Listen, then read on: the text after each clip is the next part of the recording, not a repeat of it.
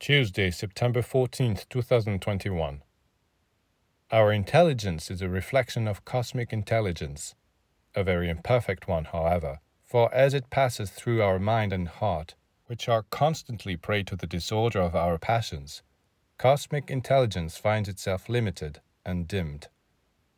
Cosmic intelligence cannot manifest itself perfectly through someone who has not yet learned to control their instinctive impulses, but the more we purify and perfect ourselves, the more we will be able to understand and capture the light of this intelligence. Once disciples understand that their intelligence depends on the state of all the cells in their body, they endeavor to keep them balanced and in harmony by paying attention to the quality of their physical food, but especially to the quality of their psychic food, their sensations, feelings, and thoughts. If they neglect these, they will remain impervious to the greatest revelations.